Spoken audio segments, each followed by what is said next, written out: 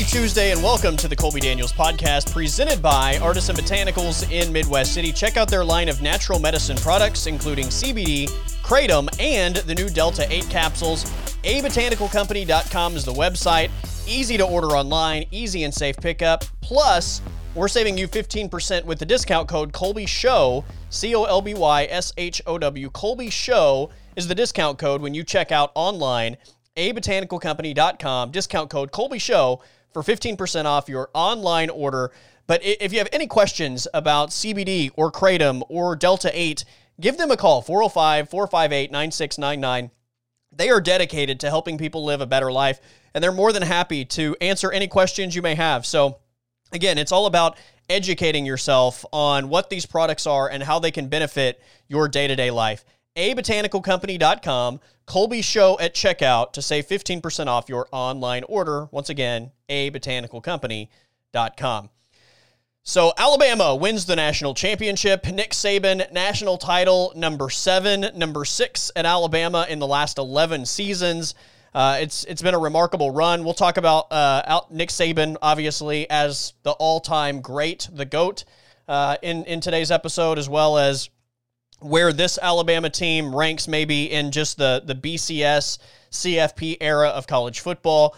Not to mention, I think a look at 2021 and what's to come for Oklahoma.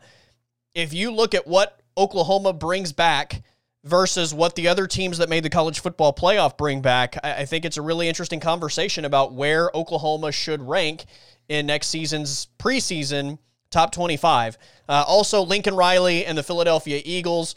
My guest today is Erik Gee from 97.1, The Sports Animal, Tulsa.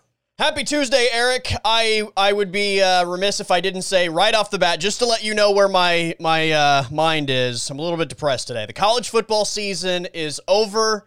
It's done. We've got 8 months before we're doing this thing again, so there's a little sadness in the air for me. Oh, don't despair.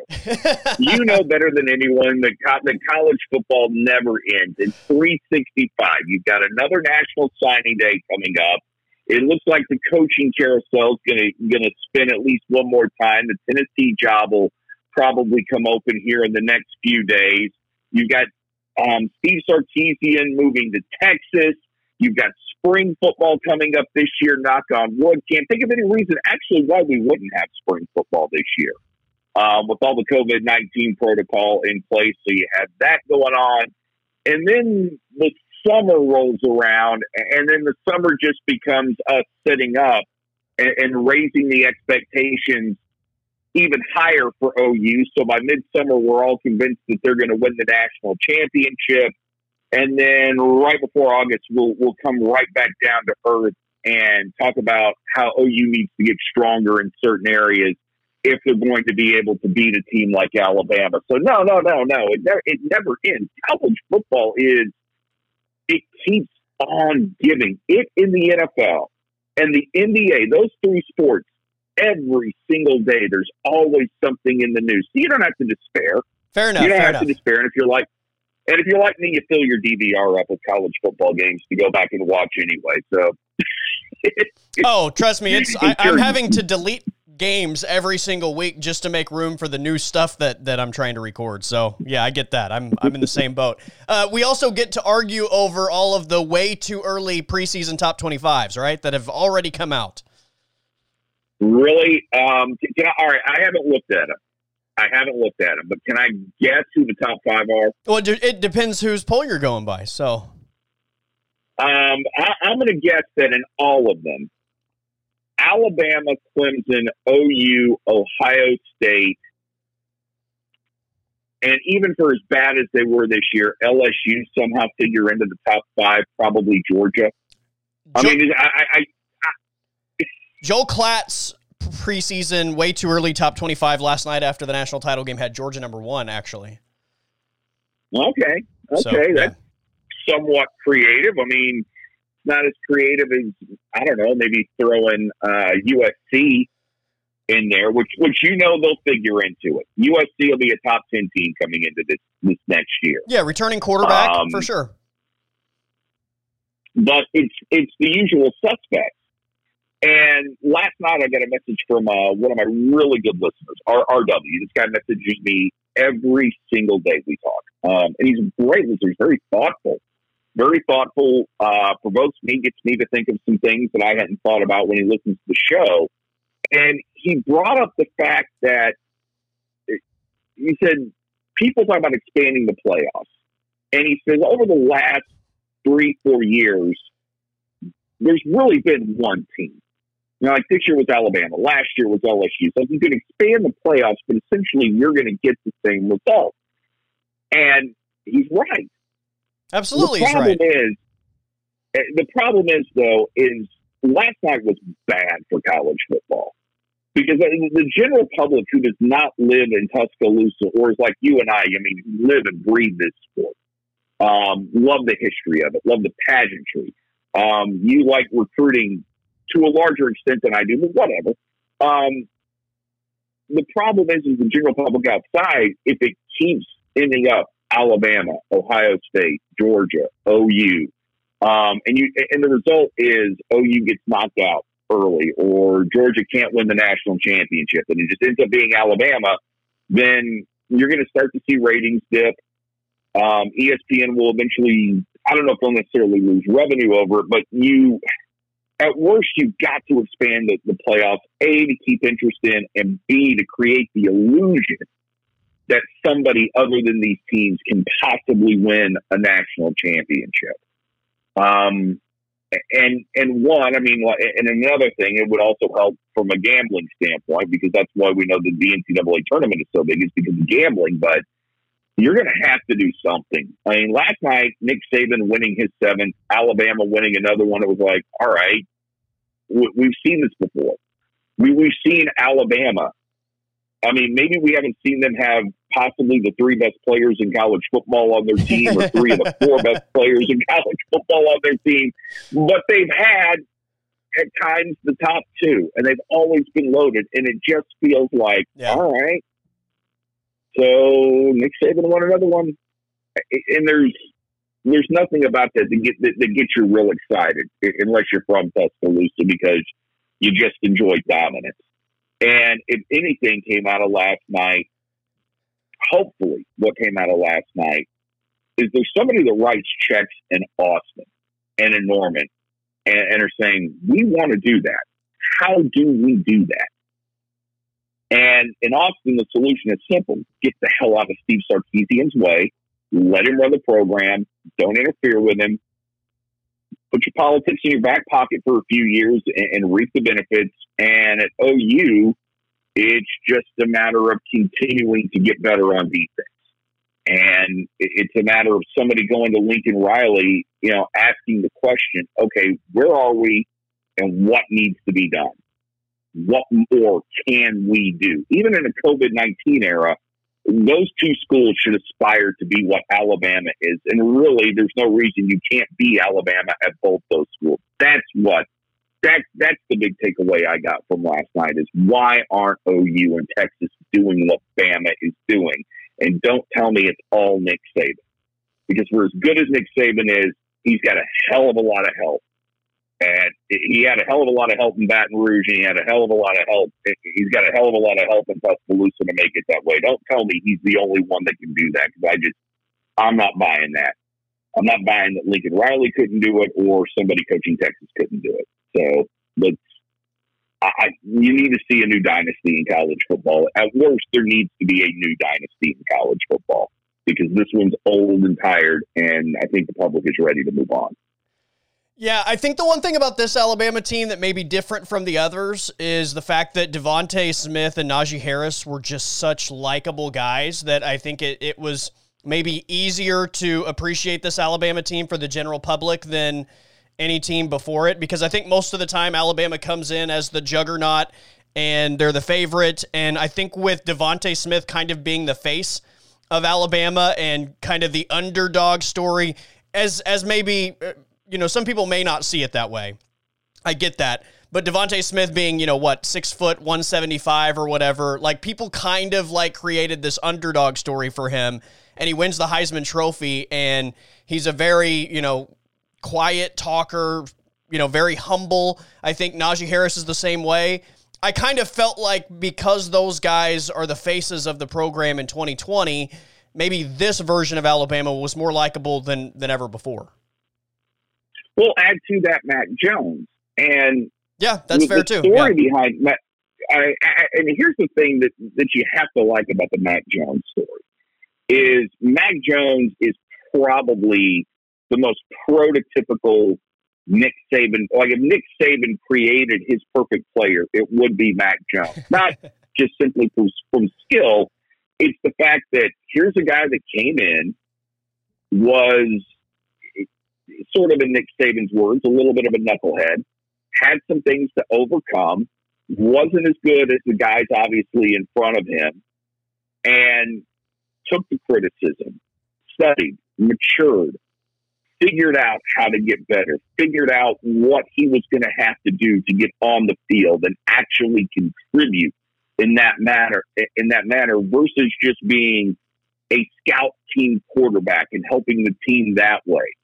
And those are the kind of players that Nick Saban really covets because he wants to be a rough guy. He wants guys to be mentally tough. And that's Mac Jones, mentally tough to go through that for as long as he did. And people use the term wait his turn. Well, it's not that he waited his turn. He worked his butt off. And he had to beat out another highly recruited quarterback this year to get the job that most Alabama fans thought should be the guy starting. I mean, Nick Saban, because of Mac Jones' performance this year, Nick Saban can now go to a 4-star quarterback, a 5-star quarterback, anywhere in the country. And if kids are savvy enough, they're going to call around, they're going to find out the depth chart, they're going to know who's on campus, know who they have to compete against. But Nick Saban can say, yeah, we got all these guys on the depth chart, but you saw what Mac did. Mac stuck it out. Look at where Tua is. Tua's starting in the NFL. Look at where Jalen Hurts is. Jalen Hurts has got an opportunity to start in the NFL.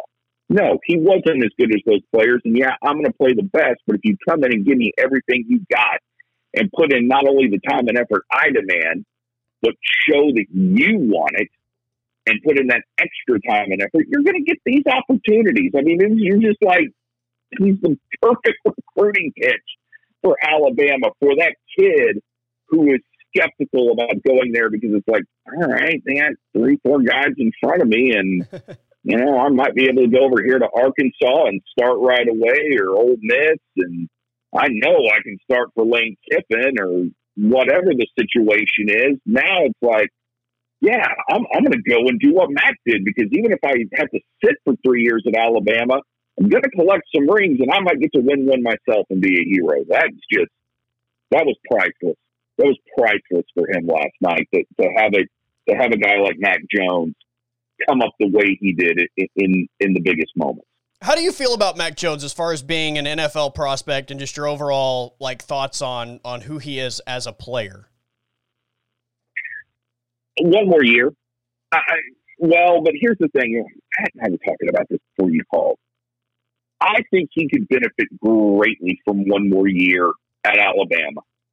And, I mean, look, to lose guys like Waddle, to lose a guy like Waddle and have a Devontae Smith certainly is going to help you get better.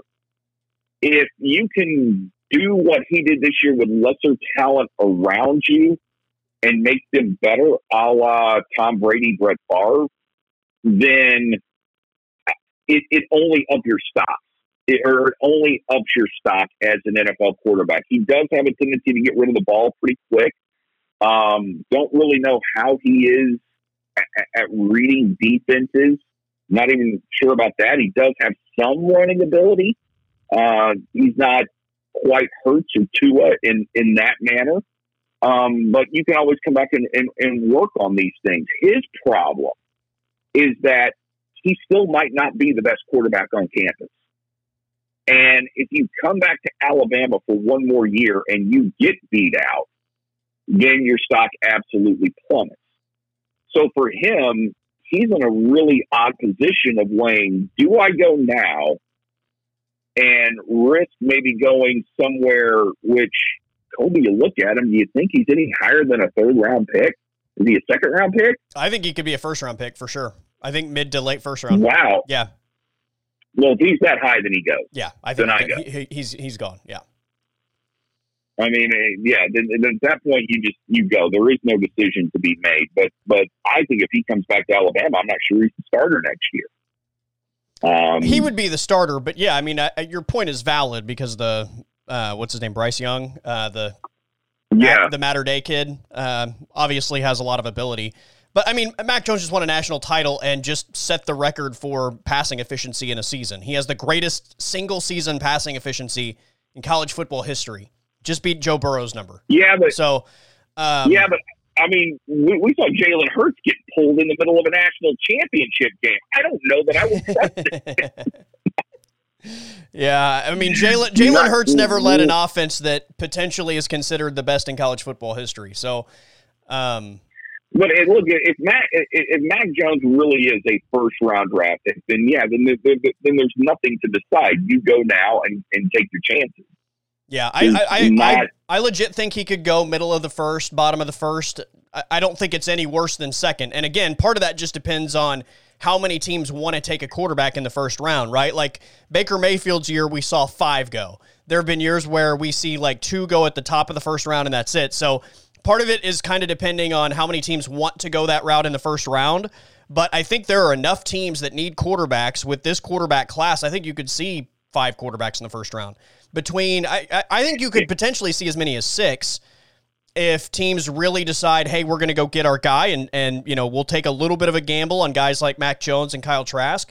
But between Trevor Lawrence, Justin Fields, Zach Wilson from BYU, Trey Lance from North Dakota State, and then I think Mac Jones and Kyle Trask, you're looking at the potential of 6 guys in the first round. Now, again, that's I think the bottom 2 for sure are dependent on more than 4 teams deciding to make that move, but I could absolutely see either one of those guys getting a mid to late selection.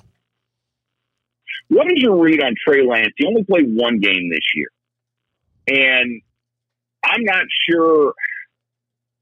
I mean, we're talking about a kid from North Dakota State, right? I'm going to make sure I am getting that right. And Trey Lance, he only played 1 game this year, and we've just seen Carson Wentz get benched by the Philadelphia Eagles. Is there a little bit of a tap the brakes on him? Does he slide a little bit further? Maybe not because does he slide further down than the one I'm looking at? They've got him going to the Carolina Panthers. Does he slide down further than that because of things that were out of his control? He could. I think he's one of those guys that I think throughout the process, quote unquote, the process will help himself. So. And look, with quarterbacks, I think a lot of it is upside. Trey Lance and Mac Jones, for example, I think are on the polar opposite ends. Like Trey Lance is less polished, but has so much more upside. Whereas I think Mac Jones kind of is what he is, although I do have some question marks about Mac Jones. We can get into that in just a second. But I just don't see where Mac Jones is drastically better than he is today. Whereas with Trey Lance, I think there's a lot of room for improvement. And then, again, level of competition also is one of those things that you're just a little bit hesitant on. Not that it is the end-all be-all, but, I think anybody would be lying if they said that, a guy doing what he did against that competition isn't somewhat worrisome. So, or at least it's something that you're paying attention to. But, yeah, I think he's if he didn't go in the top 15, I'd be kind of surprised. Yeah, I think I would too, with all the hype coming around. And he seems like the type of kid that is probably going to go in and buy. I mean, if we have a combine this year, you would think that there's going to be some sort of combine. There's going to be some sort of pro days that happen this year. It'd be shocking if he didn't necessarily wow in those situations. And if he does, then I can see him staying right where he is or possibly moving up. I mean, look, Trevor Lawrence is going to be the number 1 overall pick. That poor guy's going to the Jags. Where I'm not 100% convinced in some things that I see is Fields going to the Jets. Because I don't know that the Jets are ready to give up on Sam Darnold just yet. I think if they had a shot at Trevor Lawrence, something that was a no-brainer, that's done. Number 2 with Josh Fields, and Josh Fields was was good this year, but I still like Sam Darnold's experience if I'm in. It's the quarterback, the whole idea of reaching on a quarterback just because of potential worries me some if I'm an NFL GM. Because the thing I value more than anything is experience. And if I'm going to waste a draft pick on you, or I'm going to take a chance on you on a draft pick, especially that high, you better be able to come in and win the job right away. And if you can't, if Johnny Manziel, if you can't do that, then, or if I have any doubt that you can do that, I'm not taking you as the pick. I'll stick with my guy one more year, or try and find a free agent, or do something to patch it along. But I'm not going to waste my pick on someone that I've got. If there's questions about watching him on film, no matter how good he was in the combine, watching him on film, watching him against competition, if I've got any questions, then no, I'm going to be a little bit safer at that point. I think for me, I would say at least for Trey Lance, I like him better than I like Jordan Love a year ago, who was a first-round pick. So I think there's more there. I think there's more there with Trey Lance, but I haven't seen enough of him to tell you one way or the other, but I wasn't crazy about Jordan Love. Yeah, I wasn't either. Not as a first-round pick. I didn't like him as a first-round pick, but... You know, we're seeing Mac Jones, looking at some of this stuff, Mac Jones to the 49ers, which is interesting because I think if the 49ers draft him, that means you're done with Garoppolo. And are you willing to release a guy that's been better for you than any of his backups and let him go out on the free agent market, and somebody takes somebody, and somebody's going to take a guy that helped get you to the Super Bowl? Yeah, that's interesting. I'd like to see happen, because then the Patriots could go get Jimmy G. But that's me being completely selfish there. Garoppolo's okay. I mean, you could do worse, but you could also do better. No, that's true. I think Garoppolo's just one of those guys that I think you need to have a lot of other things in place if he's going to be your quarterback. It's never going to be a situation where he's leading you to, the playoffs or a Super Bowl. He's got to have like either a great defense or a great run game. It's never going to be the Jimmy G show. No, and where he would struggle in a place like New England is they don't have a lot around him on offense.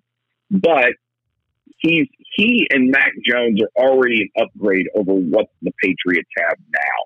If that tells you how desperate they're in. You as a Cowboy fan, do you see Mac Jones as an upgrade over Dak Prescott? No.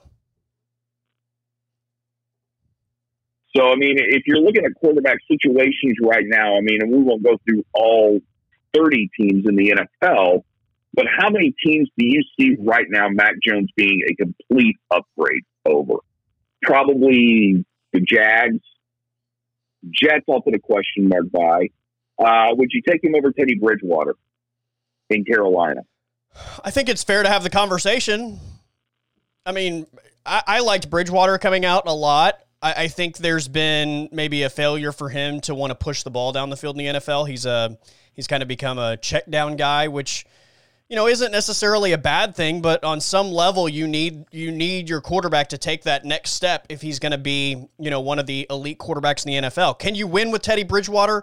Yes, but a lot like Jimmy Garoppolo, I think it's become a situation with him where he's never going to be the guy that you build it around. You're either going to have a great defense or a great run game or, something, because he's not going to be chunking the ball down the field over and over and over to lead the way. So, yeah, not saying he doesn't ever throw the ball down the field. I'm just saying watching him, their offense isn't predicated on Teddy Bridgewater just picking you apart through the air. So, like Mac Jones, I think it's a lateral move probably. I mean, not to say that Mac Jones is a definite success guy in the NFL, but when you look at his skill set, I mean, I think it's fair to say that he could accomplish at least as much as Teddy Bridgewater has. So, like, when I look at Mac Jones, there's not great athleticism there. I mean, honestly, it's kind of similar to Tom Brady, right? Like, he has good pocket presence. Yeah. But he doesn't wow you from an athletic standpoint. Like, he's never going to outrun anybody. But I do give him credit for, I think, just being aware of where the pressure's coming from inside the pocket. Now, here's the other thing. He doesn't get that much pressure in the pocket at Alabama, so that's a question mark. How good will he be in the NFL when, no matter where he goes, he's going to see way more pressure in the backfield than he did at Alabama behind that Joe Moore award-winning offensive line? I mean, that group was incredible all year. Mac Jones had the ability to take a snap, drop back, read the defense. I think he was good at going through his progressions. Now, here's the thing. He didn't have to do it a lot because most of the time his number one target was Devontae Smith and the guy was open, or it might be John Mechie and the guy is open. So when he had to do it, when his number one was covered, I think he's pretty good at vision and seeing the field and going through progressions. I think he's really good with his eyes. Again, pocket presence, I think, is something that is good, but we don't really know because he's not under siege a lot. But I think his greatest skill, more than anything that you can say about Mac Jones, is the ball placement. When he throws the football, like watching Alabama all year long, the one thing that always sticks out, he doesn't have a cannon for an arm. He doesn't put the ball in tight windows or anything like that. But what he does is he puts the ball exactly where the guy that's running can catch it in stride and not have to make any adjustment and just keep going. And he does it on the passes down the field, and he does it on the short, like, screen passes. He allows his playmakers to catch the ball and make plays after the catch instead of, like, having to slow down or turn their body to adjust to the football. He has elite ball placement, I think. I mean, that's the one thing about him that stands out every time I watch him, is his playmakers constantly are catching the ball in stride, and they have the ability to either just keep running past somebody or make a move to make somebody miss after the catch. Well, looking at it, I mean, looking at all the teams that could possibly need quarterbacks, the Washington football team, which CBS has him going there. Certainly think he's better than either one of the guys that they've got there now. I would think that the Lions might be somebody that want to look at them if they're ready to move on from Matt Stafford. The Vikings, I think that's interesting. Are they ready to move on from Kirk Cousins? The Raiders, because you never know with Derek Carr, and I really wouldn't wish him to go to the Raiders. How about the Bears? The Bears don't. I mean, the Bears absolutely need a quarterback. Yeah, I mean, he's certainly an upgrade there. Pittsburgh might be one to watch. Yeah, they absolutely because we don't know what's going to happen. And I'll give you one. The Colts need a quarterback. The Colts do. Frank Reich is begging right now. He's begging Phillip Rivers to stay one more year. But I'll give you one to watch, which would make a lot of sense for Mac Jones, and that's New Orleans. Yeah. Because even if Drew Brees stays one more year, which seems doubtful, but even if he does, you could bring in, I mean, that'd be ideal for Mac Jones. You come in for 1 year, you work behind Drew Brees, get used to the NFL game, and then you go start. The idea that it's going to be Taysom Hill and Jameis Winston, I don't know that Sean Payton is ready to trust the Saints to Jameis Winston and Taysom Hill. The Saints could be a place where he ends up, or heck, even Tampa Bay. How much longer is Tom Brady going to play? I mean, you got to start thinking about your future in some of these places. I mean, he's not going to the Chargers. Yeah. Not going to the Giants and the Cowboys. The Broncos need a quarterback. Broncos for sure. Giants, I think you could. We just saw Washington call it quits on Haskins after a year. I think the Giants could be in the same conversation with Daniel Jones. That could be interesting if they're ready to move on with it. You know, if they're going to spin him someplace. But right now, I mean, you've got me convinced that he's probably going in the first round. But I'm looking at, you know, places he could end up. I mean, Washington seems to be a good fit, but I don't know that he falls that far because they're picking at what? They're picking at 19 right now. And it seems like if he's as good as everyone thinks he is, somebody will probably move up to take him. I can see him being that guy. Yeah, like I said, it just depends on how many teams decide they want to go that route because there are enough teams that have the need at quarterback to take 5 or 6 in the first round. But, if for example, the Jets pass with the number 2 pick and go a different route than Justin Fields, then obviously that really opens things up. But, with the Falcons and the Lions each, there's the conversation that you've got to draft the replacements for Matt Ryan and Matt Stafford. So I think quarterback is in play for both of those teams. Obviously, the quarterback's in play for Carolina and Denver, potentially New York, San Francisco for sure, your Patriots without a doubt. Just right there, that's enough spots where you could see Mac Jones being in the top 15. So as the number 5 quarterback in the class. This would be an interesting draft when it comes to quarterbacks this year, because I'm not sure how many you have in this draft that are NFL ready right now. Like, even when I look at Mac Jones, I don't know that he's NFL ready. The only guy I'm 100% sold on to come in and start right away is Trevor Lawrence. I, for some reason, am not as sold on Justin Fields as everybody else is. I don't know why. He's got all the talent, but there was something about watching him last night which made me a little bit hesitant to use the number 2 pick on him if I'm the Jets. And it just, I don't know. There's maybe a little indecisiveness.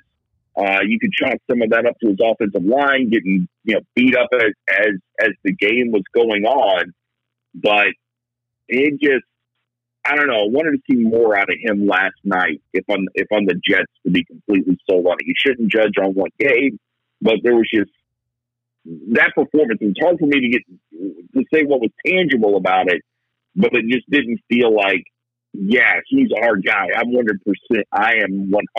convinced he's the guy. If we're going to take this organization, and if we're going to take this organization into a level where they can actually compete, I didn't get that sense from Justin Fields last night at all. I think he's the number 2 quarterback in the class. The upside is just through the roof, and I think the upside is so great that where he is today, to me, is kind of irrelevant. But, I think the concerns are valid. I would just say, you saw what he was capable of against Clemson.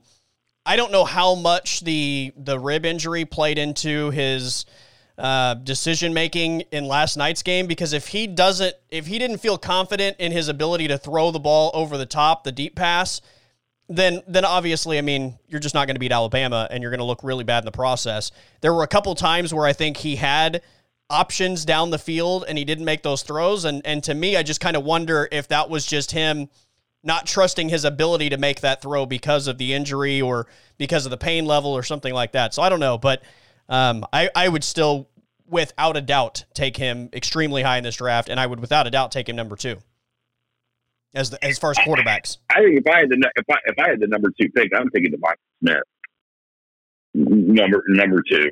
I think he's probably next to Trevor Lawrence going to be the best player in the draft, and Najee Harris is a guy I would think. Although I would think, but is Najee Harris, does he fall in the Derrick Henry category? Because we see how hesitant GMs can be drafting running backs Giants did it. Saquon Barkley drafted a running back high, but is Najee Harris one of those guys where you can justify taking using a high draft pick and taking a running back there? Can you do it? I think he could be a first round pick. I'm in the camp that says, but a high first round pick. I'm not 10 there. or below, yeah, for sure. Yeah, not a top 10. But could you justify taking him at 2? No, not even close.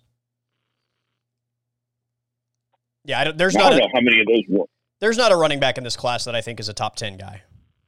I think Najee Harris and Travis Etienne are both probably back half of the first round guys if somebody wants to go running back. But, honestly, I'd be pretty surprised if anybody pulled the trigger on either one of those guys in the top 10. I'd be shocked. It's very hard, even with guys that good, to justify taking something in the first 10 picks at running back. That guy better be the next Adrian Peterson. He better be Derrick Henry. Exactly. And there's just the value for, being able to get quality guys later at that position is just, you can't ignore it, I think. I mean, look at teams that have quality running backs that have not used first-round picks on them. I mean, Derrick Henry wasn't a first-round pick, for crying out loud. Oh, wow. I had forgotten that he wasn't, but yeah. I mean, it just shows you how you can get great running backs outside of the first round. I mean, it's the league's full of terrific running backs that weren't first-round picks. Man, that kid, you can't deny, he's impressive. He's impressive. He's a guy that could have a Derrick Henry kind of career. Yeah. Could have an Adrian Peterson kind of career. And unfortunately for him, just because of the position that he plays, he won't get quite the money until probably his second contract. I want to hit a couple Alabama things before we transition to Oklahoma. First, as far as this Alabama team, I think it's fair to say that most people believe this is Nick Saban's best team. Where does this team, though, I think rank in terms of like this era of champions, going back to like the BCS era and the college football playoff era? Are they like right toward the top? I would say number one would be what was it? 01 Miami. 01 Canes, yeah. Would be number one. Just filthy. Absolutely just gushing with talent. I mean, my God, I'm trying to think of how many Hall of Famers you had on that team and just guys that went into the league, period. So I'd say 01 Miami. The backfield was Clinton Portis, Willis McGahee, Frank Gore, and Najee Davenport.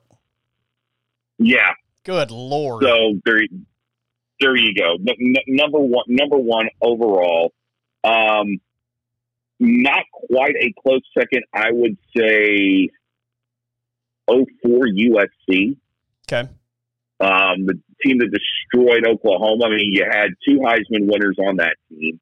You had Lindell White. You had Jarrett on that team. Steve Smith. Although, honestly, I'm not sure that team was as good as the Carson Palmer team that beat Iowa in the Orange Bowl and didn't win the national championship. But we're talking about just national championship teams here. Yeah. That Carson Palmer team that beat Iowa, they were not quite as loaded as Miami, but they were pretty salty as well. So it's a 04 USC. I take last year's LSU team and put them at 3 with a little bit of recency bias there. I mean, Joe Burrow, and they were loaded. I mean, as we found out, even though their defense, the numbers weren't there, they were just as the ball as any typical SEC team. Trying to think of the Alabama team that I would put into that discussion. This one is the easy one to put because it's the one that's freshest in your memory. Yeah.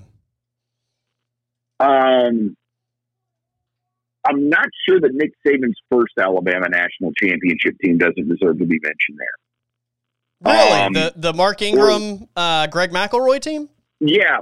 Really? Yeah, the one that beat Texas. I think that's probably his worst Alabama team, honestly. Which is saying something. Yeah, absolutely, yeah.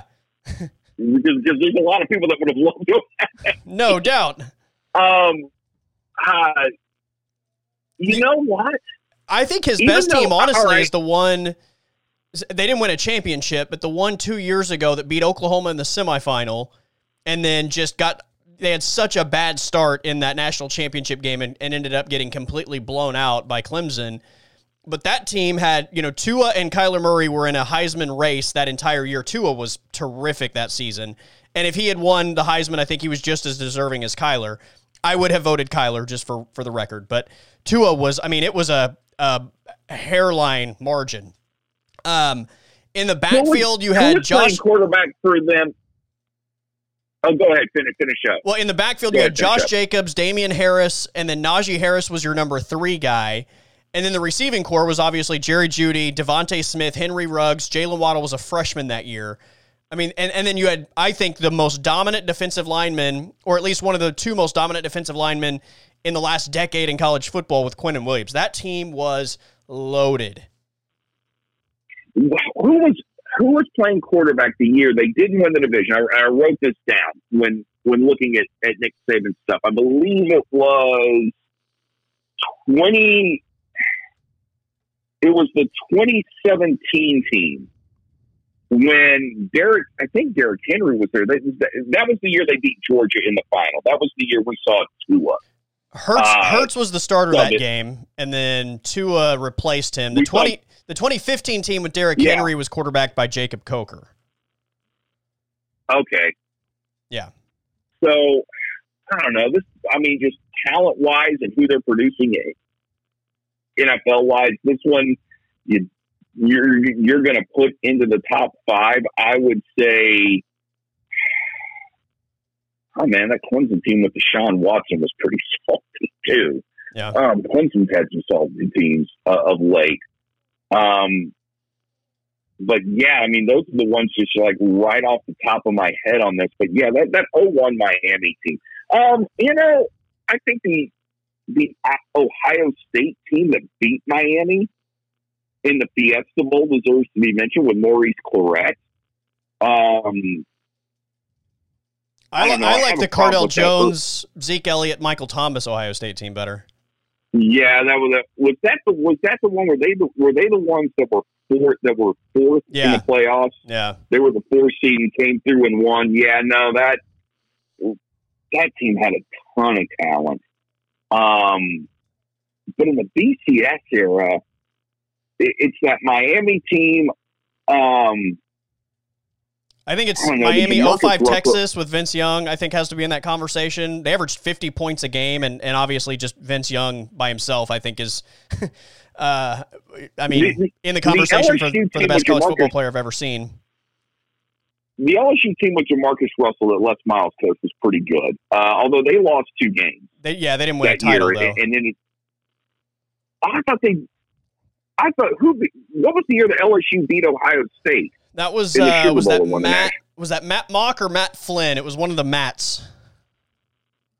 Why did I think that was Jamarcus Russell? God, man, my memory is awful. Jamarcus Russell beat Brady Quinn and Notre Dame in like I think it was like a Fiesta Bowl or something like that, but it wasn't a national title game. All right, now that makes sense. I don't know that. I think the only LSU team you mentioned is the one from last year. Then, yeah, agreed. As far as just being that loaded. I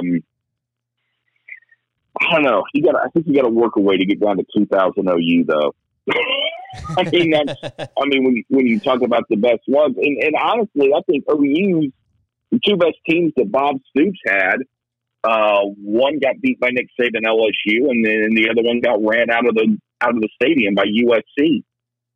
And I think those were Bob Stoops' 2 best teams. I think 08 was a good team, and they ended up getting beat by Florida. And I don't know if I was trying to think of a Florida team you put in. I mean, do you put that team with Aaron Hernandez and the Pouncey brothers and Tim Tebow? Do they deserve to be in that conversation? Percy Harvin, Lewis Murphy.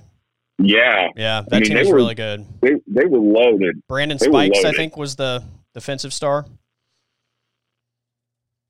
So, talking about going back, as much as I want to praise this year's Alabama team, I think you've got a Miami team that's far and away above it, better than everybody.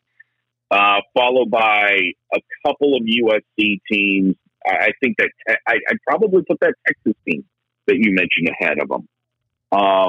And then probably definitely put last year's LSU team ahead of them. And it's nothing against Nick Saban, but that just shows you, I think it just shows you how rare it is to do what Larry Coker and the Butch Davis coaching staff did over a 4 or 5 year period, curating that kind of talent to just, crank out Hall of Famers. And the sad thing is unfortunately for that program, it didn't sustain. But yeah, they were the best. I'd say USC, LSU. Though last year's LSU were your top 3. I think this Alabama team is top 5, but I think you could argue there's probably at least a couple of Clemson teams and that Ohio State team that you could argue that deserve to be ahead of them, at least right now. I think a lot of people are starting to find the term GOAT a little bit tiresome, but I'm going to use it anyways. Nick Saban, the GOAT of college football? Okay, glad you asked this. It's even and GOAT meaning by what? Coach or CEO? Because I'm starting to have two different definitions. To me, Nick Saban, Matt Brown, Mike Gundy, who else kind of falls into that category? Mike Gundy in the same breath as those guys? No. Well, what I'm talking about is they're what I call CEOs, more so than coaches. They oversee the entire program versus make the game plan. It's not that they're not involved. Yeah. But the development part really comes from their assistants. Like, I would call Lincoln Riley a coach.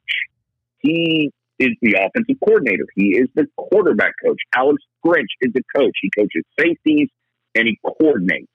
They're calling plays. They're coaches. Pete Carroll, I think Pete Carroll fell into that CEO category. And you can find those all over college football, but that's kind of the category I put Nick Saban in. And as far as him being the greatest college coach ever, now everybody's talking about the 7 national championships. Let's not forget 2003. The only reason he wins a national championship in 2003 is because OU got obliterated by K-State in the Big 12 championship game. And let's not forget. Because OU didn't play Paul Thompson, Eric. Come on. That's why he won one. Yeah, because OU didn't stick with a Heisman Trophy winning quarterback. Damn you, Bob. But that's the only reason he won that. And let's not forget, he split that national championship that year with USC. Yeah. And I have no doubt that they play if LSU plays USC in that game, which probably should have happened, USC wins that one.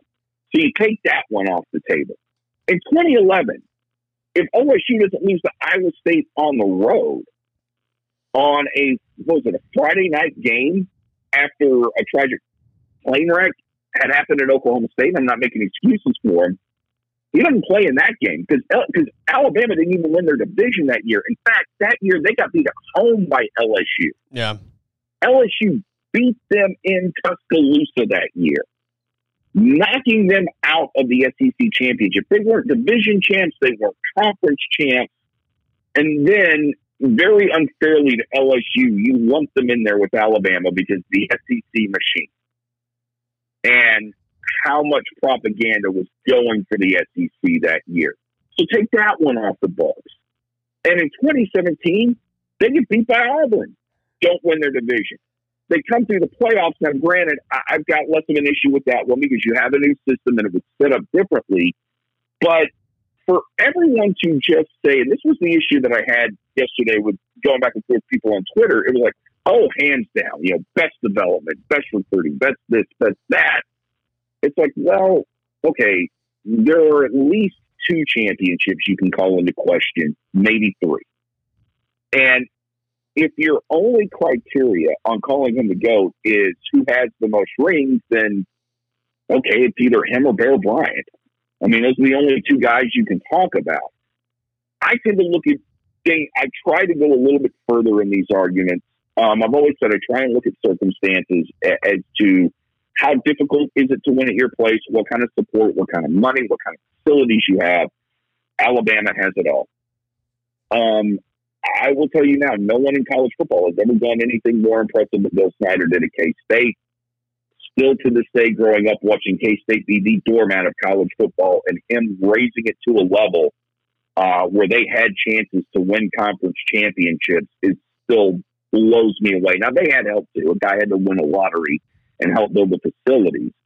But no, I wouldn't call him the GOAT. And next to that Bill Snyder K-State, him building that program, I would say 47 straight to me is still more impressive than no matter how many national championships you win, because if we're basing it on consistency at that high a level, there wasn't anything more consistent than winning 47 games in a row. And I had somebody try and tell me yesterday, well, no one cares about that. And no, people still care about that. That's still one of those numbers that you stay up there with 56 game hitting streak. Right. That people kind of go, okay, that record's never going to be broken, because it's just so hard to do that week in, week out. And it'll never be broken in college football because you're not going to keep people together that long anymore. Well, not only are you not going to keep people together anymore, but you have to go through a playoff now, as opposed to the old system where you may not. I mean, potentially you could win a national championship without even facing a top 10 team, right? Like, I mean, that's right. Bottom line, that's just the way it was. You weren't guaranteed to play the best team in the country in your bowl matchup. So, now not only would you have to run the table for multiple seasons, but you've got to get into the playoff and then beat two teams that are considered to be the best in college football. So, yeah, and the other thing is, I mean, and sometimes it's like any other playoff system. You got to look at, favorable matchups. Now, I will say this Alabama team, I don't give a damn who you put them on the field with. They were going to win. Right. I think Alabama I think LSU last year, Alabama this year, was it Clemson the year before? I think all three of those teams, it did not matter who they played. They were just that much better than everyone else. I mean, talent-wise, they were just that much better than everyone else. The other thing, when you talk about a coach, like greatest coach of all time, and this is the other thing I'm starting to have a problem with in that discussion. What do we mean by coach? Because we've already had the CEO and development discussion. But how do Colby, I'm going to ask you a question right now that may sound just dumb as hell to some people. How do I know right now on OU staff, as far as development and getting the most out of his players every day, that the best coach on staff isn't Bill Bedenbaugh? And just because he's not in charge of the program doesn't make him less of or not as good a coach as Lincoln Riley is. Yeah.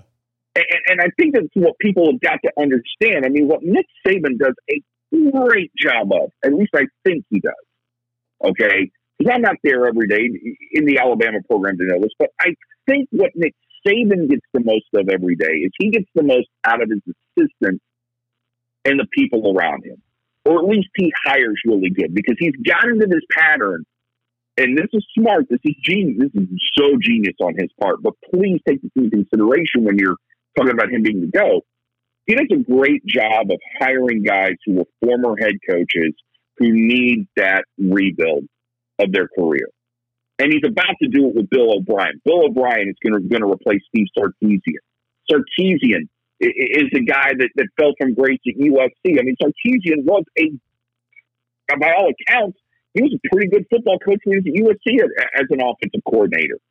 And everybody's looking at his record as head coach to knock what he can do at Texas. It's like, whoa, now wait a second. Look at the circumstances at USC when he was there. He was taking over for Lane Kiffin, who unceremoniously got booted, and they were on probation.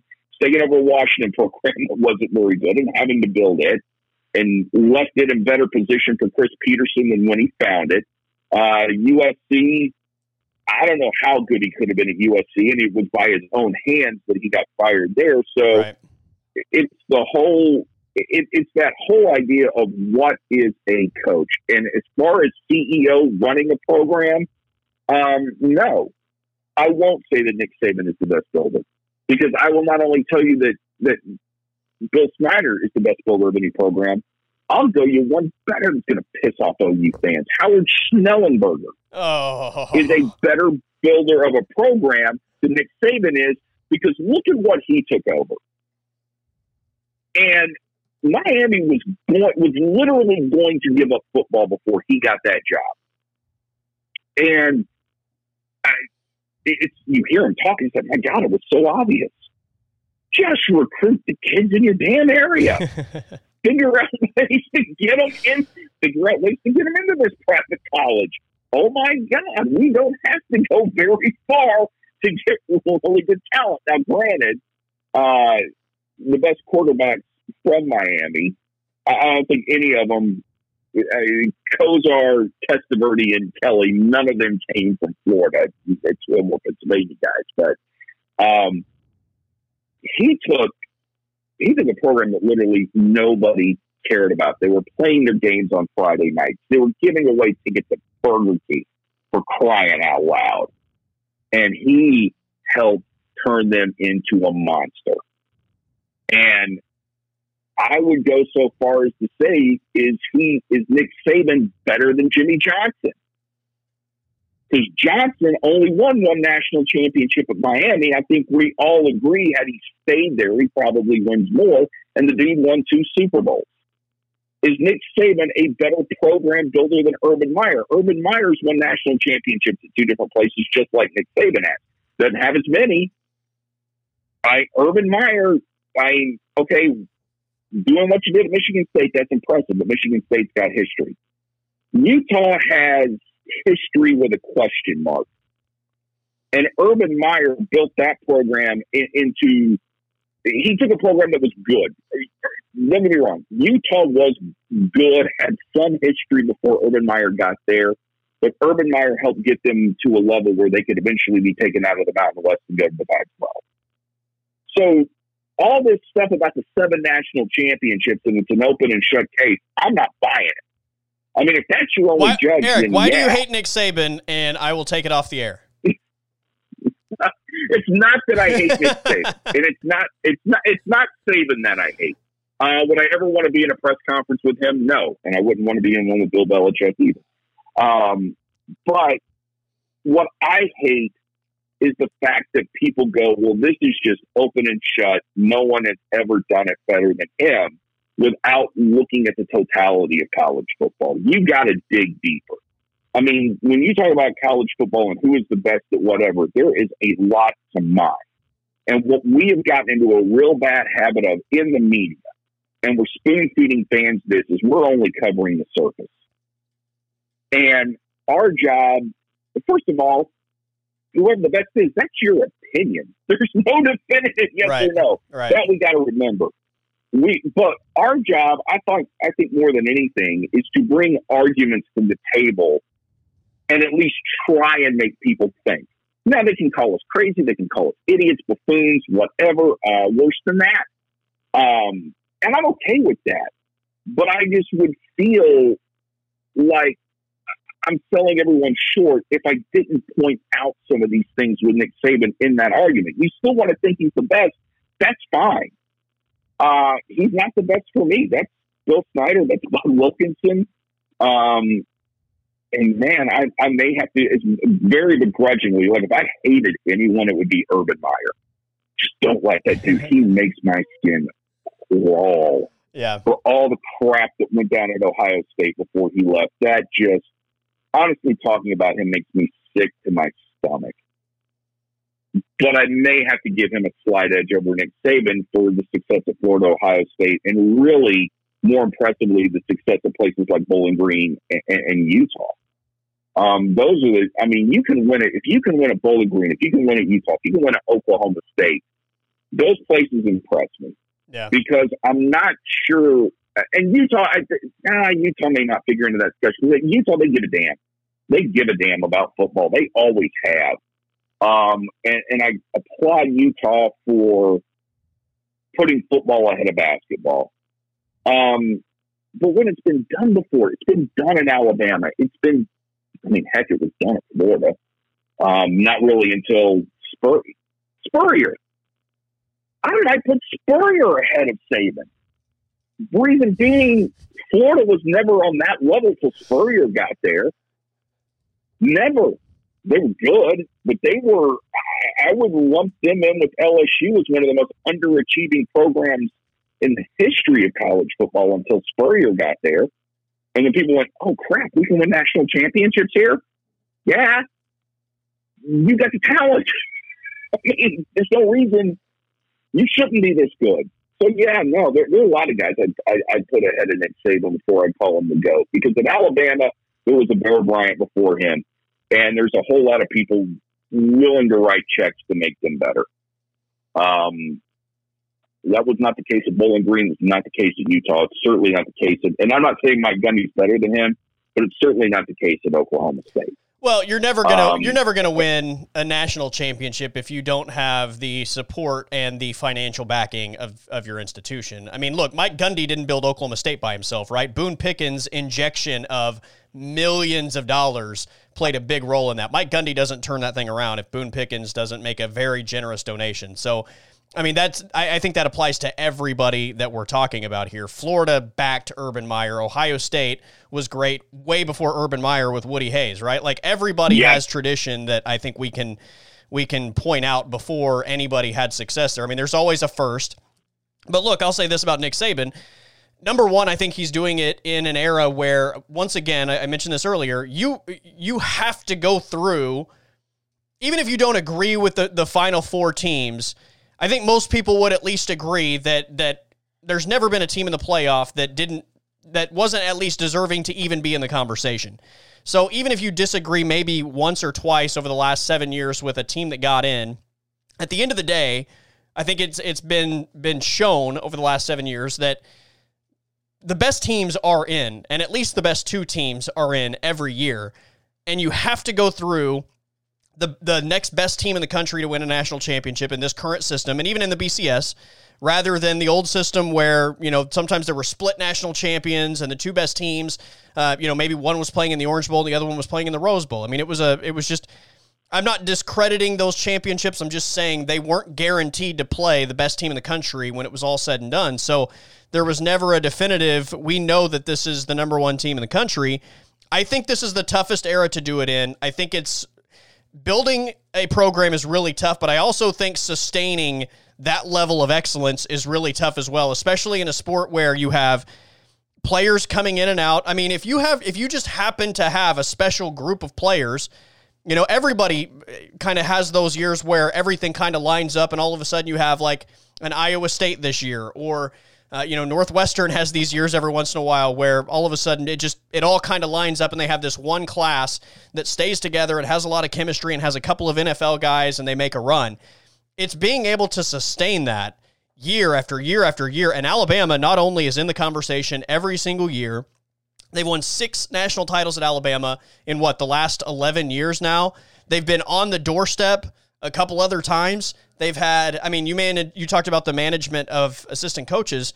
How many offensive and defensive coordinators has he had during that time period? So obviously it's not just, he's clearly making good hires and the oversight is there. But like when that guy leaves, it's not like there's a drop off. Like literally the next guy who's picked does the same thing. So I think maybe you're underselling just the job that Nick Saban's done a little bit. I think it comes from more just, if it wasn't at Alabama, I'd probably be a lot more able to put that rubber stamp on it. Had he stayed at LSU, and I'm not saying it's fair that I think this way, had he stayed at LSU and done this, I'd probably be saying exactly what everyone else is.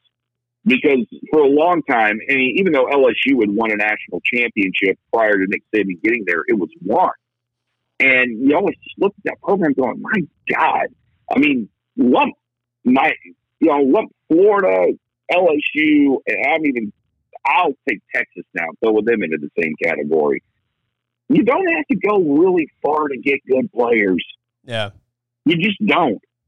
And Nick Saban, that's where I give him a lot. I give him more credit for that one he won at LSU than I do even since he won.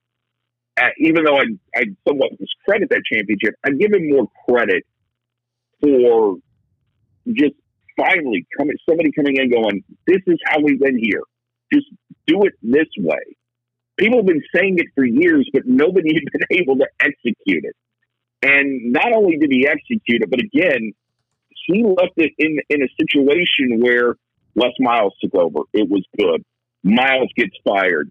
And then all of a sudden, Ed Ogeron takes over. And Ed Ogeron does, wins the national championship. So he made LSU, in sort of a sense, a turnkey operation. The weird thing about LSU is that since he's left, both Saban and Ogeron have had these major dips. Where at Alabama, it's stayed on a straight line the entire time since he took over. And I'm just wondering if LSU can't find that coach to just maintain the way that Saban did at Alabama. I don't know that it is Eddie O. I'm happy for him. I'm glad he won a championship. But I'm interested to see of who that guy is going to be. And look, if you want the biggest testament to Nick Saban, and I'm going to contradict myself here as to why he may be the greatest ever, look at his coaching tree. Yeah. I mean, look at how well his assistants do when they leave. Now, granted, I mean, some of them had already had experience before going to Alabama. Mike Locksley being one. And there's nobody in college football I'm happier for than him to have that job at Maryland. And I hope the people at Maryland understand that if you're at 500 or just below, that's probably a good job there, being in the Big Ten where they are. But Mike Locksley's getting into Kirby Smart. Look at what he's doing at Georgia. And again, not that Saban necessarily made Smart the coach that he was, but there's something about having that tree. And I have no doubt that Steve Sarkisian can do a good job at Texas if they don't get his damn way. So, I mean, McElwain's an interesting one. He's really good at Colorado State, not so good at Florida. Then Dan Mullen comes from the Urban Meyer tree. But there's enough of his guys out there that are having success that tells you that they've really learned how to they've at least gleaned a lot of things from him and put them into action in the way that they go do their programs, or at least they're smart enough to look for programs that are going to let them do it their way, which I think that's the thing that sets Saban apart from a lot of guys is Saban carries a command of, you're going to let me come in and do it my way. And if you don't, then I'm not interested in your job. And I think that's the way every head coach has got to be. And it's not that I don't respect him or think he's not good at what he does. There are just other guys out there that I think are facing much tougher circumstances that don't quite get the due they deserve because they're so overshadowed by guys like Nick Saban. And in the Big 12, it's Lincoln Riley kind of overshadows everyone. And it's like, well, let's not knock what Matt Campbell's doing at Iowa State. When he leaves, we may not see that again. You know, what does that tell you about that? What does that tell you about that guy?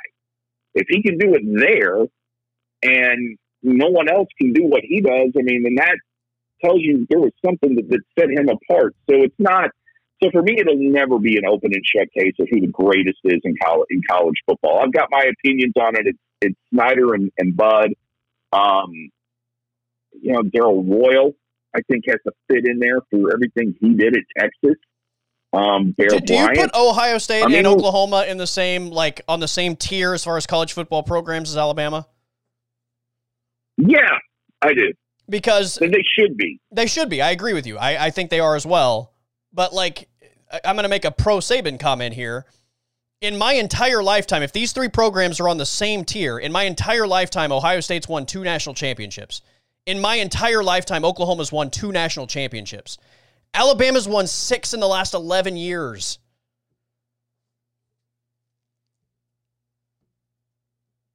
I mean, does that tell you more about Alabama? Does that tell you more about Alabama, or does that tell you more about Oklahoma? To me, that's a pro Nick Saban thing. For me, so I think it's just really hard to do, and nobody else. I mean, those are the only 2 programs that I think are on the same tier as Alabama, and they've both won 2 national titles in my entire life. And so again, I think that goes to. I'd put Texas on that tier, but Texas is so damn underachieving. I think lately. they're the next one down with Michigan and Florida State. Maybe Nebraska probably slipped to the second tier for me. Notre Dame probably slipped to the second tier. Where do you put that? I was going to ask where you put Notre Dame in all that. To do it, I mean, yeah, it is, but I think it also tells you more about Oklahoma and. Well, here's the thing I'll say about Ohio State. Ohio State has done a better job of maintaining talent than Oklahoma. Is that fair enough to say since Jim Tressel got there? Is that Ohio State seems to, as a whole, have a better caliber of athletes than Oklahoma on both sides of the ball? Is that fair to say? I think they're pretty even, honestly. I mean, Bob Stoops was on the doorstep against LSU and USC and Florida, and Lincoln Riley has had, I mean, not that they're in the, OU hasn't been in the same league as Alabama over the last 5 years, but they've been, again, better than everybody else. I mean, to say that nobody's been Alabama is, I don't think that's necessarily a knock, but yeah, they're not in Alabama's class. And that bothers me. That bothers me a great deal because there just should never be that much distance between OU and Alabama or OU and LSU. That just kills me to even say that. So with all that, I mean, I can see why everyone says Nick Saban is the best, and I certainly don't hold it against you or I'm going to point fingers if you say you're wrong. Top 5 all time, I would have a hard time arguing that he's not. Top 3 all time, I'd have a hard time arguing that he's not. But there are other guys there that he is so overshadowed that it's like, wait a second, let's just pull them back into the argument and find out what really impresses in that situation. The other thing is, I told you, I don't think he's ever. Well, I think there's been one national championship game where they got blown out. Yeah, I mean. And that, like I said earlier, I think that was one of his best teams. It just, they made a couple of mistakes early, and it just, became a landslide. But it's hard to argue. I don't know. You convinced me. Nick Saban the best. It's almost like when you said John Daly's an American treasure. It's like, man, your points are too hard to argue with that. Argue with it. All right, we got to hit OU because I think there are a couple of really interesting things to talk about. Let's start with the Lincoln Riley to the Eagles stuff.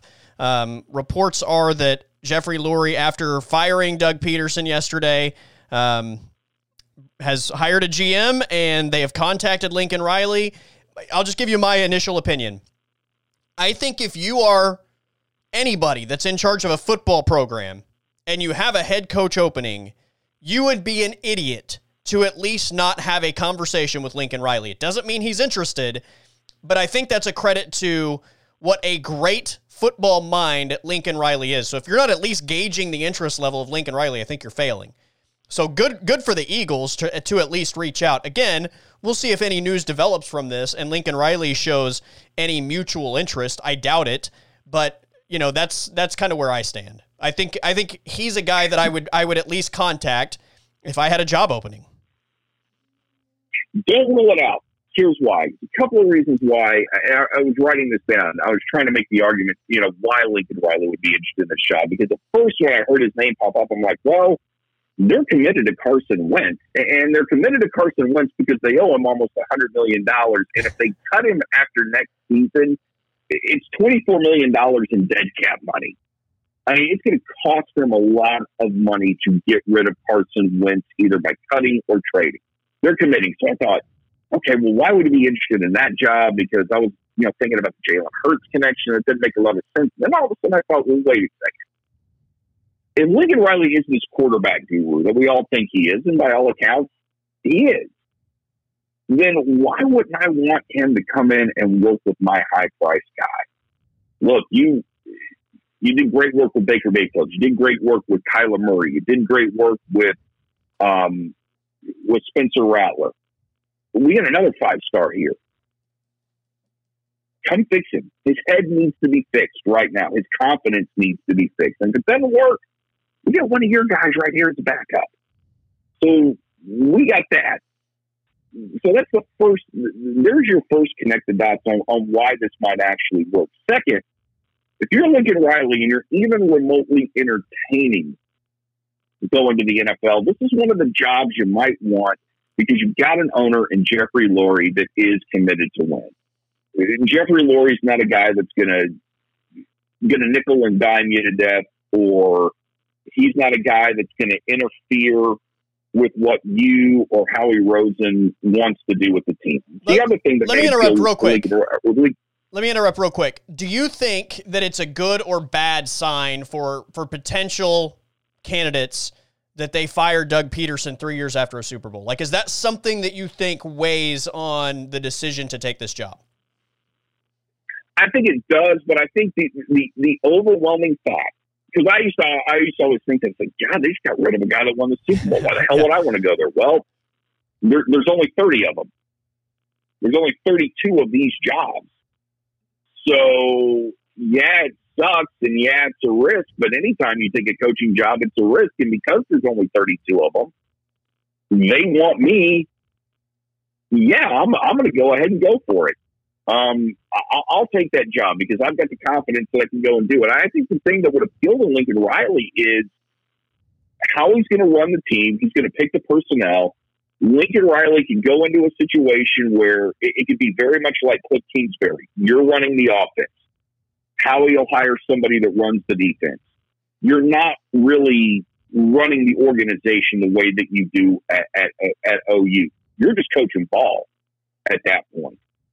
And to some extent, for a guy like Lincoln Riley, who I think in his heart of hearts is a coach, there's a reason why Lincoln Riley hasn't given up play calling. There's a reason Lincoln Riley coaches the quarterback. You got to have passion to do that. You can't just do it because you think you're the best for it and there's no one else that can do it. No, right. You've got to really want to go out and do that every day because as a head coach, there's so much going on in a football program. It'd be easy to say, okay, yeah, I'm good at this, but, I'm going to hire a quarterback coach. I'm going to hire an offensive coordinator. I'm going to be more involved with this aspect. I'm going to be more involved with the game plan on both sides of the ball and just all the other stuff you have to do as a head coach. No, this dude wants to coach some ball. He wants to be in there, in that quarterback room every day. He wants to talk about the X's and O's.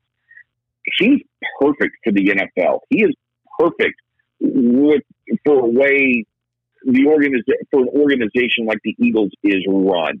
He is dead solid perfect. And if they don't, like you said, if they don't at least talk to him, they're doing themselves a disservice. Agreed. If I'm him, I seriously think about this job. This job makes sense. It makes more sense than I originally gave it credit for. And when I looked at it a little bit deeper, I'm like, no, this one works. You're not going to a half-ass organization like the Bengals. You're not putting yourself in a situation like the Dallas Cowboys where Jerry Jones is going to, Jerry's going to interfere with everything. And you're under a microscope. Yeah. Right. You're not going into a situation like Houston where, you've got a great quarterback and great in the loose terms and Deshaun Watson, but an organization that looks like a cat that's continually chasing its tail. Yeah. That organization's screwed up right now. You've got the franchise quarterback, you've got the good owner, and you've got a GM that all seem pretty solid. As an organization, that is everything you want. So if you're going to make this move, this is one of the few jobs that I think would really appeal to him. And the only reason I think it wouldn't is either A, he just loves college football and doesn't want to leave it.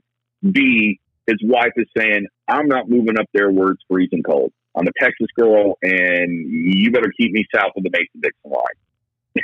Because will throw a lot. If they want him, throw a ton of money at him. I like this move. I really do. And normally when I hear Lincoln Riley to the NFL, I'll pick it apart. And at first it was like, this one doesn't make sense. No, it makes sense. This is one of the best organizations in the NFL. And they just got rid of a guy that won the Super Bowl. But you're also remember, it's a player's game. And they're doing everything they can to keep the player happy. And because they signed Carson Wentz to a huge contract, it was either him or Doug Peterson. And it's a lot easier to replace Doug Peterson than it is the money you lose on Carson Wentz. So that's why this decision was made, no matter what Jeff Lurie said in his press conference yesterday. See, I don't think they have the franchise quarterback, so that's probably where we disagree a little bit on how good this job is, because I don't think Carson Wentz is the guy. And And also, I would say this for the people that think he might take this job because of Jalen Hurts. If you watch Lincoln Riley's press conferences throughout the Jalen Hurts year, I think there was an incredible amount of frustration with what Lincoln Riley was trying to get out of that offense and not getting on a weekly basis. So I'm not disputing that he likes Jalen. I think he loves Jalen Hurts. I think that he thinks the world of Jalen Hurts. But from a football standpoint, I just think there are some limitations with what Jalen Hurts can do in the passing game versus what Lincoln Riley actually wants to accomplish offensively. So I don't think the Jalen Hurts angle is a reason at all for Lincoln Riley to take that job. I don't think there's a franchise quarterback in Philly. And I would even argue, I think the 2021 Sooners are going to be Lincoln Riley's best team. So no, that's true. Does he want to? That last statement is true. It kind of feels like he's finally in 2021 going to kind of reap the fruits of his labor, if you will. I mean, he inherited a defensive coordinator that kind of, I think, prevented him from potentially winning a national championship in those first few years when they had all world offenses. And now it's kind of, completely his program. He's had enough time to get the guys in place that he wants to get something formidable on the other side of the football. You have an offense that was really young this year and is going to take a step forward. 2021, this is Lincoln Riley's year. It is, but the other thing he's got to consider now, he's not quite to that point yet. And what you don't want to become is Mr. Interview Guy, where you're constantly talking to people in the NFL or talking for other jobs, because eventually it's going to irritate Josie. And eventually there'll come a point, no matter how good Lincoln Riley is, it's going to come, all right, you're going to talk to these people, you better get that job. You don't have one here anymore. Because that eventually will just irritate the hell out of any athletic director. It's like, I constantly got to worry about losing this guy. Well, look, come on. If you're any good, if you're any good, that should be a concern anyway. I mean, good coaches get interest. I would say this, if he's actually interviewing for jobs, yes, that's frustrating. But if people are calling him to gauge interest, he can't help that. I mean, if his phone is ringing, he's not making the call, and maybe he shoots it down immediately, but it's still reported as he took a call from the Eagles. So I think that's one of those things that there's definitely a gray area there where I think sometimes it's a little bit misrepresented. The other thing is eventually, if this is what you want to do, if you want to be an NFL coach, eventually there comes a time where you said no long enough that people are no longer interested in you. Sure. And that happens to everyone. I don't care how good you are. Eventually it becomes, well, he's had a crack at 5 different jobs and he's turned them all down. I'd love to have him, but why am I gonna keep throwing my line in there when I've got other guys that I know would take the job, are just as qualified. Maybe they've been in the NFL, maybe they've been coordinators, or they've been they've been position coaches, and they've worked their way up through the NFL, and they're NFL guys. I'm not bringing a college guy in. I'm hiring an NFL coach. And I may have to pay, and I may be able to pay him less, and I can get the same results. And he understands how things work, so it's going to be easier for us to deal with the business side of things. Yeah, we're done with this. We've been down this road one too many times before, so forget it. So for him, you got to realize that there's an expiration date on your opportunities, and if he's even remotely, if it's even in the back of his mind, look hard at this one. This is one you look hard at. I would say that's not the case for the Falcons. I would say it, we've said the Texans. I wouldn't do it with the Jags unless Shad Khan, it'd be interesting to see if Shad Khan's going to give Urban Meyer control. But if you just want to coach football, it's a better opportunity than even what you got at OU at this time. But I don't see him doing it. I'm with you. I think ultimately he stays here and OU contends for a national championship next year. And if they don't win it, with this being his best team, then maybe you see if another opportunity comes along, then maybe you see him take it because maybe he feels like he's done all he can do at Oklahoma. in the short amount of time that he's been here. Because if you're just not getting over that hump, he may not have the answers as to how to get over that hump. He may have to turn it over to someone else. Like, I'm good, but I can't get him here. Yeah. And we've had a sniff at the national championship now. He's been in the playoffs 3 times. We've had a sniff at the national championship 4 times with me being a head coach and still haven't won it. So let somebody else take the reins and I'll go in the NFL. So that may be the situation that happens next year. All right, make the argument. This is how we'll close this thing. Make the argument against Oklahoma being the preseason number 1.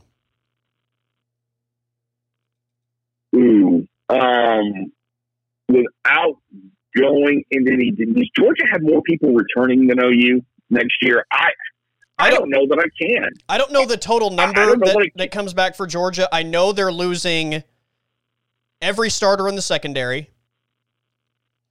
Both corners are probably first or second round picks. But yeah, their entire secondary is leaving. They're losing Ojulari, their pass rusher. That's kind of like their Ronnie Perkins. So he's going to the next level. They might have the best defensive lineman in college football next year with Jordan Davis coming back. They'll bring back their quarterback like OU with JT Daniels. Pickens obviously comes back. Offensive line should be pretty good. But yeah, that's kind of where they are. The only argument that I can make against OU not being number 1 is just we haven't seen them win the national championship. Yeah, that's it. I think coming into it, you've got too many people coming back. You've got Heisman Trophy candidate quarterback. You're improving at running back. The receiving core should be even better next year with the addition of Trajan Bridges and one more year for those guys. You are losing some key guys on the offensive line, but in Beatonville we trust. And I think defensively, this is easily the best team that OU has had since, you may have to go back to 2008. Yeah. Defensively. Yeah. For this being the best defensive team OU has. So the only argument you can make is A, they haven't done it, and B, they're in the Big 12. And by the time they get to the college football playoff, the Big 12 won't have sharpened their knife enough for them to win the national championship. I think Iowa State's going to be a top 10 team next year, so I think that's going to be a tough test. Iowa State's going to be really good, and they're bringing back almost everybody.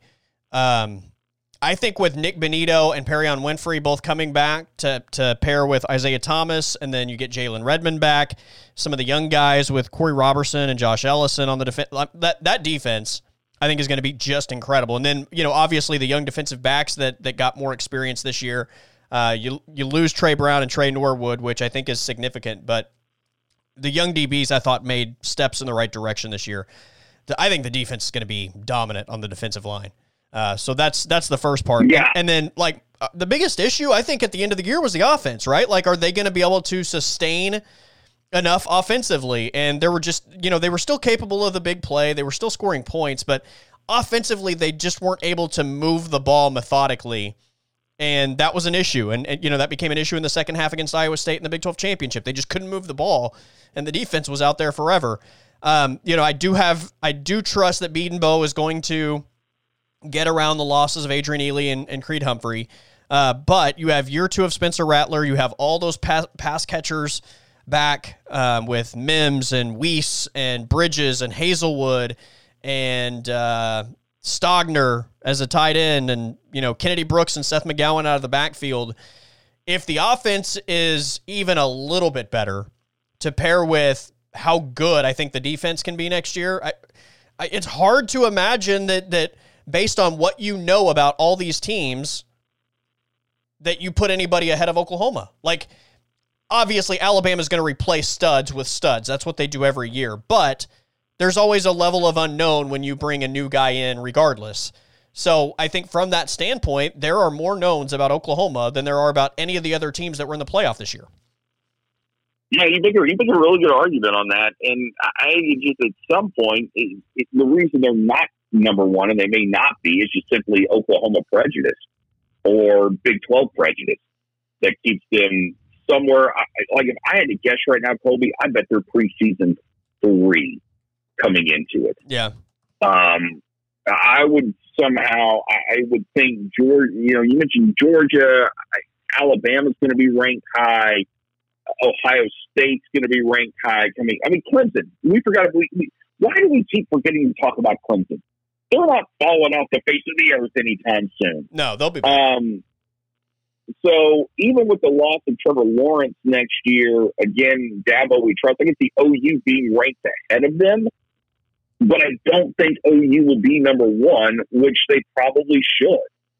But Clemson will bring back almost everybody defensively, and especially with Kendrick, who was going to be a first-round corner, deciding to come back. Clemson's going to be really good defensively, but they lose Trevor Lawrence, Travis Etienne, Cornell Powell, and Amari Rogers. So they lose their quarterback, their top running back, and their top two pass catchers. So, and I would say this about Clemson. We saw this in the semifinal. They weren't great on the offensive line. So you're bringing a bunch of new skill position guys back to a team that's not great up front. The defense will be all world. I think Clemson's defense next year is going to be just incredible. But offensively, that's where I think there's a question mark. Again, DJ Uiagalelei, if I said that right, I think is a future first-round draft pick. It's just a matter of how fast he progresses, right? Right. And by all accounts, he's going to progress pretty fast. I honestly think next year it'll be him and Spencer Rattler are going to be the two most fun quarterbacks to watch in college football, and probably the two best quarterbacks in college football. And I would put Rattler ahead of him simply because he's got a year on him of starting and playing. But that's going to be a heck of a lot of fun over these next few months to just kind of see how each progresses in the spring. But another year for Spencer Rattler. My gosh, Colby, this kid is going to be. He may end up being Lincoln Riley's best quarterback by the time he leaves Oklahoma. Well, if the guys that he's throwing the ball to next year catch the ball, I mean, who knows what the numbers look like? And he may not win. And here's the thing: he may not win a Heisman, and can still be the best quarterback to play under Lincoln Riley at OU. Yeah. Because there may be somebody who just has. I mean, and the Heisman is an award of height as much as it is anything else. If somebody just catches fire in the media next year, no matter how good Spencer Rattler is, he may end up number two, but that doesn't mean that he isn't the overall best to have played. That doesn't mean that he's not better than Baker Mayfield, Kyler Murray, and Jalen Hurts. And it's just a matter of him progressing. He's never going to have the speed that a Kyler Murray does, but he's certainly got all the weapons that all those other guys have had. Yeah. I mean, what does he lack? The size of Jalen Hurts and the speed of Kyler Murray. Well, guess what? Those are God-given abilities. Everything else he has just makes him a guy that NFL scouts are like, all right, young man, you sure you want to come out next year? Yeah. I mean, you know what? Next year may be the last year we see him too. Vince Young's the best college football player I've ever seen, and he didn't win a Heisman. So, no, wow, Vince Young. That's interesting. Wow, dude, it's a good one. A one-man wrecking crew. That's no lie. I'd say Leroy Selman, but I'm old. So fair enough. I'd say Leroy Selman, Brian Bosworth, Tony Casillas. Our former coworker Tony Casillas is one of the greatest football players I've ever seen. None of those guys won the Heisman either, so the point is validated. No. I mean, take the Heisman for what it is. It doesn't always mean. I mean, Ndamukong Suh, one of the best players I've ever seen. For sure. Didn't win the Heisman, so yeah. As long as you voted for an Alabama player this year, I think you got it right. Yeah, and I if I'd had a vote, I probably would have voted Trevor Lawrence number one.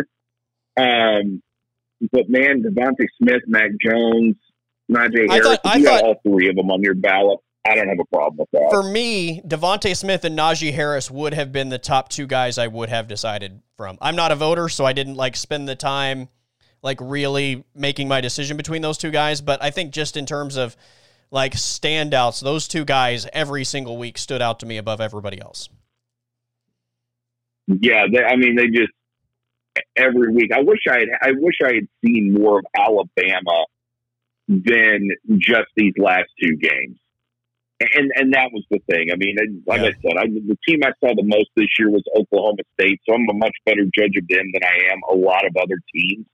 I wish I had seen Alabama. I wish I had time or purposely watched Alabama more than seeing them play in their last couple of games when there was no OU, there was no Big 12, there was no OSU on, and kind of feel like I deprived myself of some really good college football this year because I wasn't watching them as close as I should have been. Well, the good thing about not actually like having the media credential is you're at home on Saturday and you're able to sit in front of the 3 television setup and watch basically every game all day long, which is kind of I missed being on site, but it was definitely nice to be back in the, like watch every game every Saturday mode.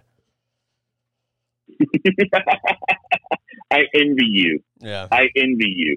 And sometimes the credential, as I'm starting to find out, can be somewhat overrated depending on what the atmosphere of the press box is like. So For sure. It is what it is.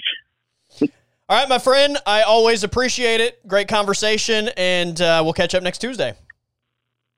Sounds good, Colby.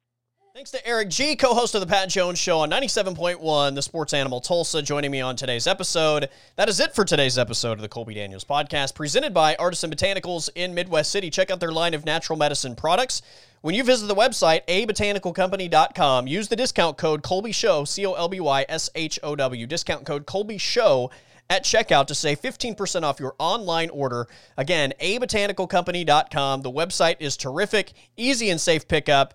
15% off your online order with Colby Show at checkout, abotanicalcompany.com. And if you have questions about CBD or Kratom or Delta 8, give them a call, 405-458-9699. They're all about helping people live a better life. They're all about answering your questions and educating you on how their products can help you live a better life. So, again, big shout out to the good people at Artisan Botanicals, and check out the website, abotanicalcompany.com. Everybody have a great day, stay safe, and I will talk to you tomorrow.